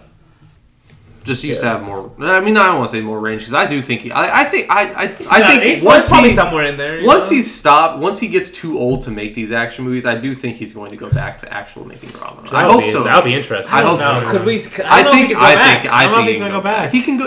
I think he's that type. I think he's that good of an actor. Who's the director? Maybe supporting it though. There's a lot. What's the story? I want to see it first. I don't know. I just can't see it. I can't see him going back to being like kind of like. He's going to have to. It's either that or retire. Imagine him in like a Wes Anderson movie, like. Oh yes, I can. You want to do it. I can maybe. I think he can. I could picture him as a bit part, maybe. Like kind of like a it's just like. And like in what? That's what it's. No, I think Tom Cruise is a great actor. I still think he's a great actor if he wants to be. Yeah. Like I just don't think he wants to be right now. Like I think he wants. That's what I'm saying. Like he wants to be. That's what I'm saying. That's why I don't think he is anymore because he doesn't want to be. But I think he wants to act in movies more than he wants to be an action star at the end of the day. Like so, once he stops being able, I don't think he's not the man that I think is going to retire. First question: will he ever stop trying to be an action star? Maybe he just starts directing. Well, I think he maybe he just wants to. I'd watch a Tom Cruise directed action movie. Well, he basically does direct them in a way. Like he basically co-directs them with Corey. But I'm curious. Like maybe he's like just trying to pump up a bunch of action movies right now because he knows like he won't be able to do it. Yeah, much longer. That's why I'm hoping honestly because I do think I hope and I do think he's going to go back to more. He also loves doing stunts too. Like Well, like what would I just don't see it. I would have to see it to believe it. I want to see it and I hope it happens. Yeah. But back to the movie. This is where we get the visit at the hospital with the mom because he's basically making Jamie Foxx tell him about his life. He says like it's a routine that he goes to his mom. Visits his mom, and he's like, and like basically Tom Cruise gets mad at him because he's like, like if you don't go, then someone's gonna basically they know if you have a routine, stick to it. So if you have a routine and you don't go somewhere, then someone's gonna start asking questions basically, and that's something he doesn't want. Yes, because he's basically a ghost. Like he's that type of hitman. Yeah. Has the hair for a ghost. Yeah, honestly, that's probably why. Yeah. But no, the scene at the hospital is honestly it's a great scene because the mom and Jamie Foxx's relationship is hilarious. It is, yeah. And then like her and Tom Cruise are honestly it's some of the best scenes in the movie in my opinion. Like no, because it's so funny when she thinks it's just Jamie Foxx for flowers. She's like, why'd you waste money on those flowers? Why do you waste money on those flowers? They're just gonna willow. Because it's like because and then she sees Tom Cruise. She's like, oh, they're beautiful. Yeah, because Jamie Foxx says, why am I getting your flowers? She's just gonna say it's not worth it. Like, why'd you spend my money? And then he's like, you buy flowers because people buy flowers. That's what people do. He's like trying to teach the irony in Tom Cruise trying to teach Jamie Foxx how to be like a decent like polite human being basically. Like, but the switch in the mom's tone whenever she realizes he's the one at the bottom is hilarious. It's like, oh, they're beautiful. Then Tom Cruise sees this chance as like a chance to he takes the briefcase basically in the scene, right? He takes Jamie Foxx takes the briefcase, but it's also like I don't know what would have happened. Like I don't know if Tom Cruise would have used his mom as a threat if he didn't steal the briefcase either. Like I honestly don't know.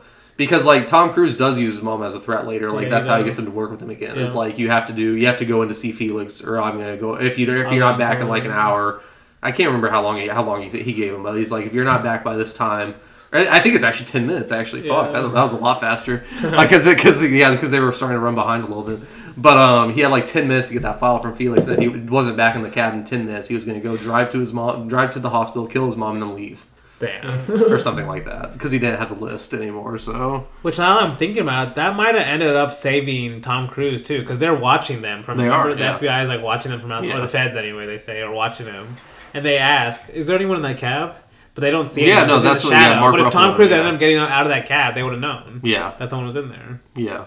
And that's what he tells Max or Jamie Foxx in that scene. He's like, "You have to go in because they don't know my face. Like, they don't know anything." Yeah, do you have it written down? Because I'll find it. But yeah, he says something about like basically I'm anonymous. Yeah, I don't meet people. Risk management, anonymity. Anonymity.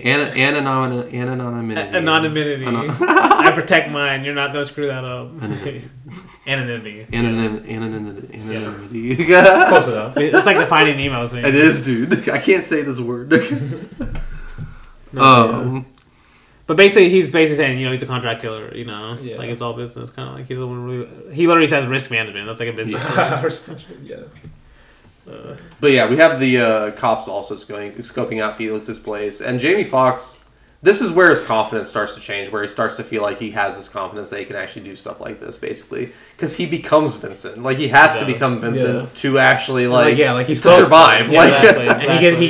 He gains that confidence throughout. He literally takes off his glasses too. I think when he changes literally. Yeah. And we should mention Javier Bardem too. Great shaped head. Yeah, he's like barely in the movie, but barely. He's good in the scene. He's good. He's the classic villain. He's like him and Benicio del Toro, or no, him and I guess maybe del Toro, but like him and Mads Mikkelsen are like the classic. Yes. This Hollywood casting villains, like the obvious. I literally just mentioned No Country for Old Men. Yeah, you did. Yeah. No, but his story about Black Pedro, the Black Pedro story about the opposite of Santa, basically. That's it's creepy how he says. Oh, dude, he says so many weird, the way he pronounces so many words, you can tell he's just going all out. Yeah. Well, he's and this is because Jamie Foxx hasn't changed to this confident guy yet, so we're thinking, this is gonna go poorly for him probably because they're gonna figure out he's not Vincent, and then all of a sudden he's just like. Okay, before we go on, can you tell that motherfucker behind me to put his gun away before I blow his head off? Or before he literally quotes the same. No, he quotes the same thing Tom Cruise. Vincent said earlier to him, where it's basically I wrote some of it down, where he says, "But hey, shit happens. Got to roll with it. Adapt. Darwin. I ching." Yeah, Darwin. I ching. Yeah. No, that's just another of the improv stuff. Yes, exactly. No. Michael Mann loves that in all the movies. So.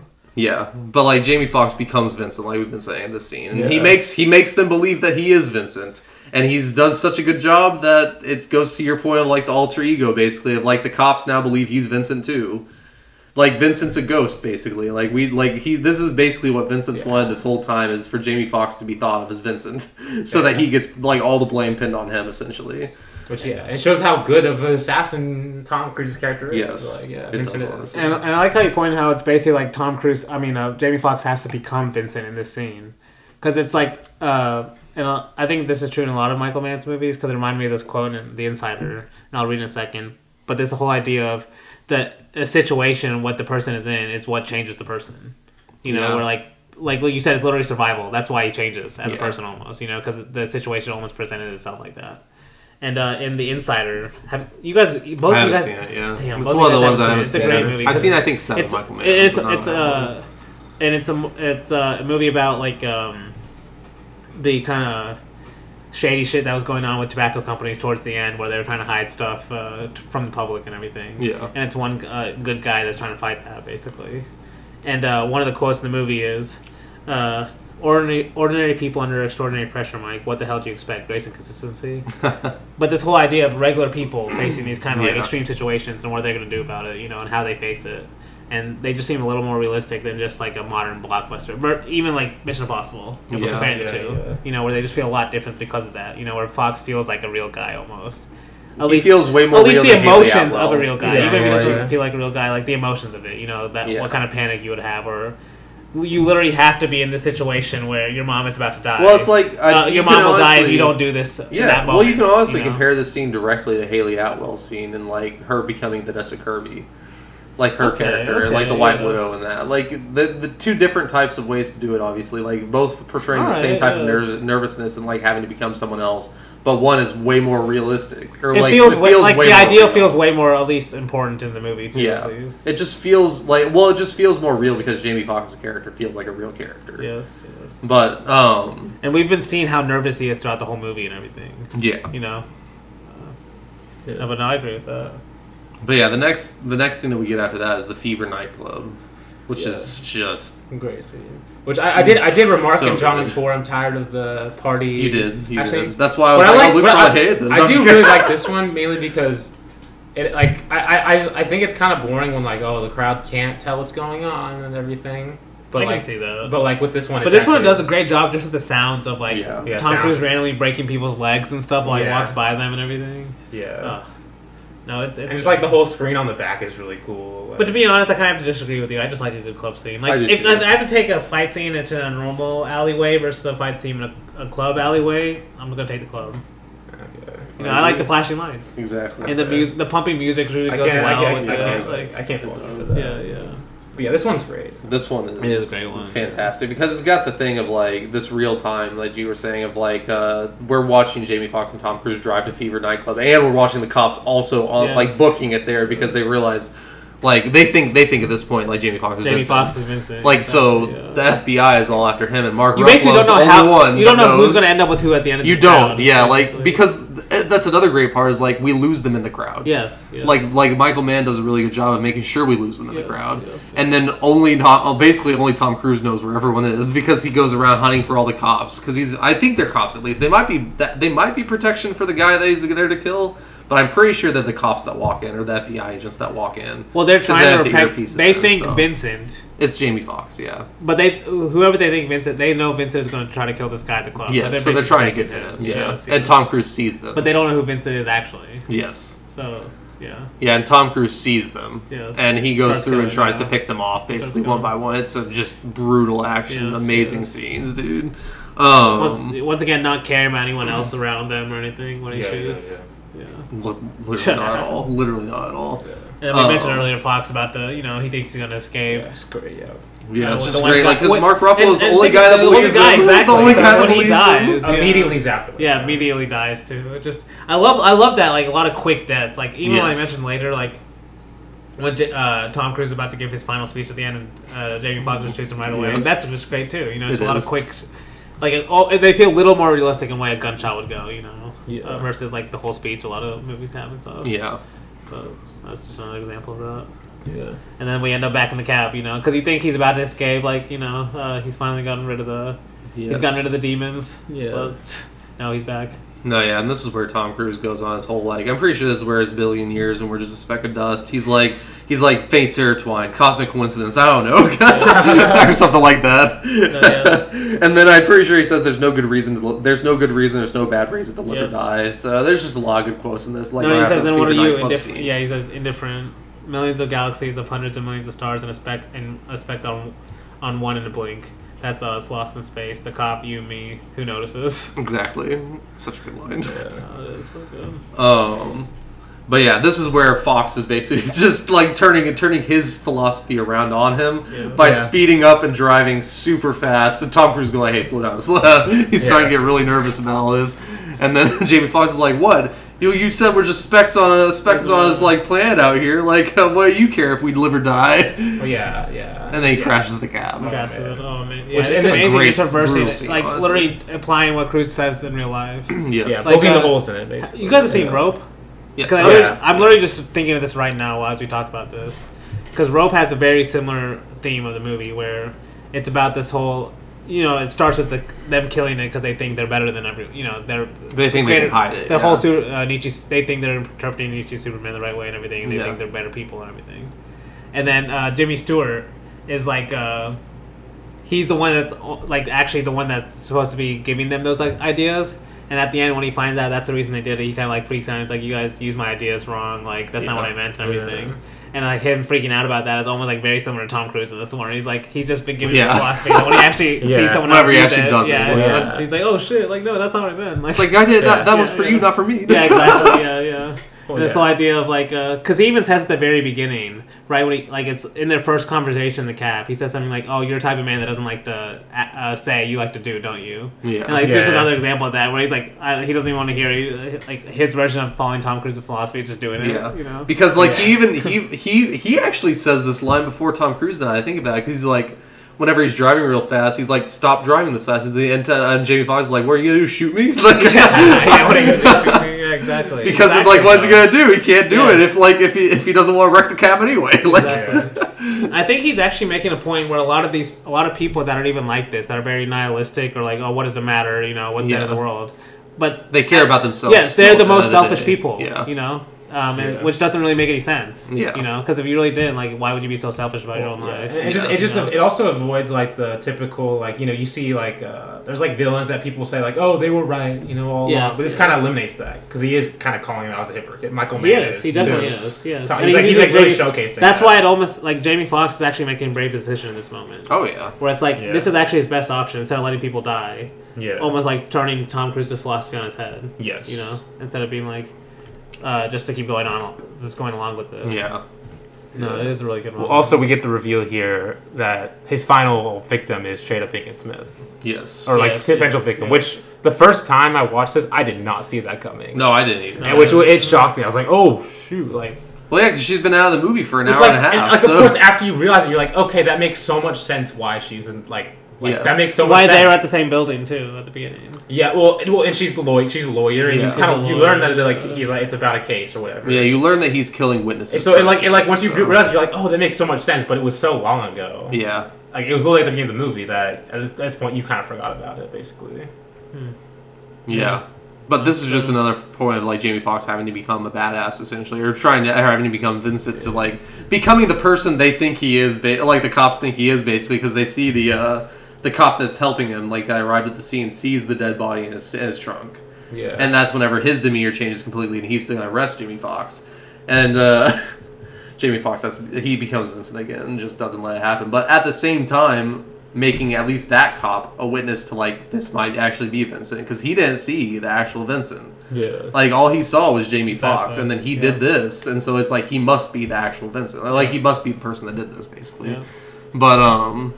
But yeah, we do get like he goes and calls Jada Pinkett Smith. Well, and this is a shot where he's looking at like the skyscraper because that's like Hitchcock vibes too. Oh, big time Hitchcock vibes. I have this written down because also Brian De Palma body double, which he's below looking at like the action through like the window. So basically. You know what that reminded me of though is Paris, Texas. When he's standing in the parking, literally in the parking lot, looking at damn, both of those, both of the daughter. It's like those two mixed. Yeah, like I'm just saying the way it's shot too is very similar. Yeah. This one I especially loved how you could see. It happens towards the end of the long shot, basically, of like him just like.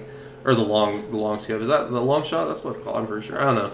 But you're just looking at the skyscraper, and you see Tom Cruise the floor below him, and Jada Pinkett Smith up at the very top left corner. Like you can see everyone on the same screen at the same time. Like Jamie Foxx looking at them, and you can see both of them up there. Yeah. It's just such a great scene. He's one floor below you. It's just we don't have shots like that anymore. There's another great shot too from the other perspective of Tom Cruise inside. Yes, and it has the focus on him. Yes, and then it changes focus to Jamie Foxx tiny outside. Yes. And like seeing how like Jamie Foxx can see him up there and stuff. Yeah, and you could even say like Tom Cruise, if you just turn around, might be able to see him too. Yes. He doesn't, but because I think the picture I'm going to use is from this scene. Yes. It's where we see Tom Cruise in the foreground. He's a little out of focus.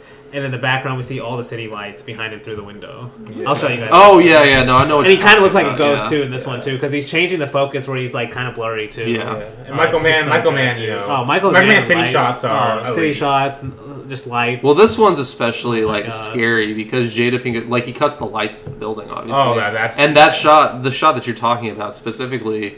like we don't see him at first, or like we don't see him till later, but like we see like just the dark room, and you can see the city behind it, and then he slowly walks in, and it's just like, oh, it's so gorgeous, dude. So good, man. Oh my god. But like once he kills those lights, Jada Pinkett Smith, she's inside the building, and if she stands in those window frames, he would be able to see where she is. Basically, like that's how dark it is, and how well like at least it's shot. And the way he realizes that she's there is from her phone. Oh, I thought that was... Because I think he's in her office, I think. Yeah. Oh, and yeah. She's in her apartment, but I guess her office phone is probably connected because he sees her phone is like on or something when she's like looking. When he's like looking through her office. She sees she has a call. Yeah, and that's when he decides to cut the electricity. Yeah. Which makes it more just kind of like almost a horror-like scene. Oh, it's definitely. And this definitely turns more horror aspects. There's a lot of horror aspects because we'll get to the train. The subway at the very end, but like. Just it's honestly it's my favorite shot in the movie where Tom Cruise, like, we see the subway going and we think Jamie Foxx and them have escaped, but at the last second we see Tom Cruise jump on the back of him. Oh, it's so good. No, and then it cuts to a close up of him, his face, like he's like a horror villain, like he's like a monster basically. Yeah. Well, he's also just a horror villain looking for Jada Pinkett Smith because like. He's just stops there and listens, and then he can hear her knees shuffling on the ground. That's how he knows where she is, basically, before Jamie Foxx comes and saves the day, like you already said. Yeah. Like, we're gonna shoot me and bang that guy. Such a great shot. But like, this is my favorite part. This whole section, this whole sequence is like this whole thing of like I've been talking about, like the dark side of Tom Cruise, basically of like we see him running all the time in like Mission Impossible and all these movies for good. And you never think of how terrifying that would be if he was running after you, trying to kill you. Exactly. Until you watch these scenes, and you're like, "Oh my god, this man is fucking terrifying!" Like Ethan Hunt doesn't give up. Ethan Hunt doesn't give up. No, he's actually terrifying. These scenes chasing after them, like, but yeah, they get on the metro, like and. They can't get off of it at that stop that they were playing to because Tom Cruise is extremely smart, obviously. He's an amazing assassin. He's waiting with the gun right there, waiting for them to get outside the door. He knows that if they're on this... I don't know if he knows that they're on the metro yet. Like, I think he knows... He's pretty sure they are. I think he knows... It's a good guess, basically. It's a good guess. He knows that if they are on the train, they're in the cars ahead of him. So he's pointing his gun directly where they have to walk out. Yeah. Honestly, this feels like a Mission Impossible moment, too. It does, honestly. And like, the entity knows he's going to get off or something. Entity. Oh, God. Oh, my God. But, yeah, this just leads, obviously, to the ending that just brings everything kind of full circle of him telling the last... Or, like, it's just... I especially love in this scene how Jamie Foxx is still kind of a scared human. Like, he's just the scared guy. Like, he might have changed. He might have changed and become more courageous, but he's still terrified about what's going to happen because... Whenever Tom Cruise is walking up and talking to him, like telling him, like, "Hey, Max, all this stuff," and Vincent just gets up and they both start shooting at each other, like through the doors. Yeah, and it's like a John Woo moment almost. It is like a John Woo moment. Like it's like a John Woo moment, but it's also like Max is still scared. Like the way he fires his gun, the first time whenever he fires and hits Tom Cruise's ear. It's like he doesn't really know how to shoot a gun, obviously. Yeah. And this scene is the same way because he gets lucky, at least in my opinion, that I hit him the first time because all of his other bullets hit the door, hit the door right where he's standing. Exactly. Like, so it's just based at least on it's coincidence. It's like his lucky. This is a good coincidence. Tom Cruise ran out of bullets, basically. Basically, yeah. And he just missed him. Like he missed. Like and he didn't, and Max didn't. So. Yeah. But yeah, it ends with that, with the great quote. If you have it, if you have the full thing, I want you to read it because I didn't write the full thing down. Well, he dies. Basically, just as a guy gets on the MTA here in LA, dies. Think everybody will notice. Yeah, and then he just slumps his head and dies. Yeah, great ending. It's a great ending. Some great shots of them walking. Like he puts his jacket over and everything. Yeah, because it makes you think again. Like they still don't know that. Like, if Jada Pinkett Smith were to somehow die or something on the way home, they would still think it was Jamie Foxx. Exactly. Until something happens there, like, it's still not, like, an unresolved story because no one knows, like, he's just a ghost on a train now. And obviously a lot of the cops thought it was him. Oh, yeah. They were easily waiting to be like, he's Vincent. Like, yes. Yeah. And I kind of like this ending, too, because it doesn't really, like, solidify whether, like, oh, does Jamie Foxx really get the girl? Because, like... How do you even, like... I think it leaves it just as a story. Yeah, that's a good leaves at the level story, or almost just being like, this was all just kind of for Jamie Foxx's growth, you know? Yeah. Or as us identifying it with Jamie Foxx anyway, you know? And I think a lot of... Yeah, I think that's a good way to end it too. Because I think Michael Mann does a good job of making it feel cinematic and real time at the same time, which I really love. And cuts out a lot of filler too. It's like really to the point. It's very efficient. Efficient, yeah, I like that. No, yeah, but that is Collateral. Great movie, honestly. I liked it a lot more this time than I did the first time as well. Watch The Insider though. Definitely. I do need to watch The Insider. Honestly, one of Russell Crowe's best roles too. Okay. No, I just need to finish. I need to finish this film. And Al Pacino. I only have like 4 more, I think, that I need to watch from Mann. Maybe 5, but I don't have very many more from him that I need to watch. And we got Ferrari coming out eventually. That's this year too. Yeah. This year, next year, or something like that. Damn. No, we gotta go on strike. We can't watch any more new movies, you know. They'll resolve it soon. I doubt it, but not soon. But. It depends. I don't know. But yeah, thanks for listening this week. Next week we are going to be doing Barbenheimer. Yes. Barbie and Oppenheimer. Hopefully, we're gonna be the only podcast to do a Barbenheimer. The only one. Barbie and Oppenheimer. All right, we're gonna be the only one that's like 2 weeks late. So yeah. That's what makes it special, though. Yeah, exactly. we're not like film festival. You guys get Asteroid City. The release. Everyone will actually have time to watch it. First. Yeah, more time to digest it. Which is the way everything should be reviewed. I mean, honestly, yes. Yeah, that's why that gets into my rule of critics should be the last people to watch movies, not the first. Okay. If I was president. Yeah. If I was president. This is my mission statement as president. This is what you will be electing me for. You'll get the cinephile vote, probably. Yeah, sure. But yeah, thanks for listening this week, and until next time, we hope to see you floating through the clouds.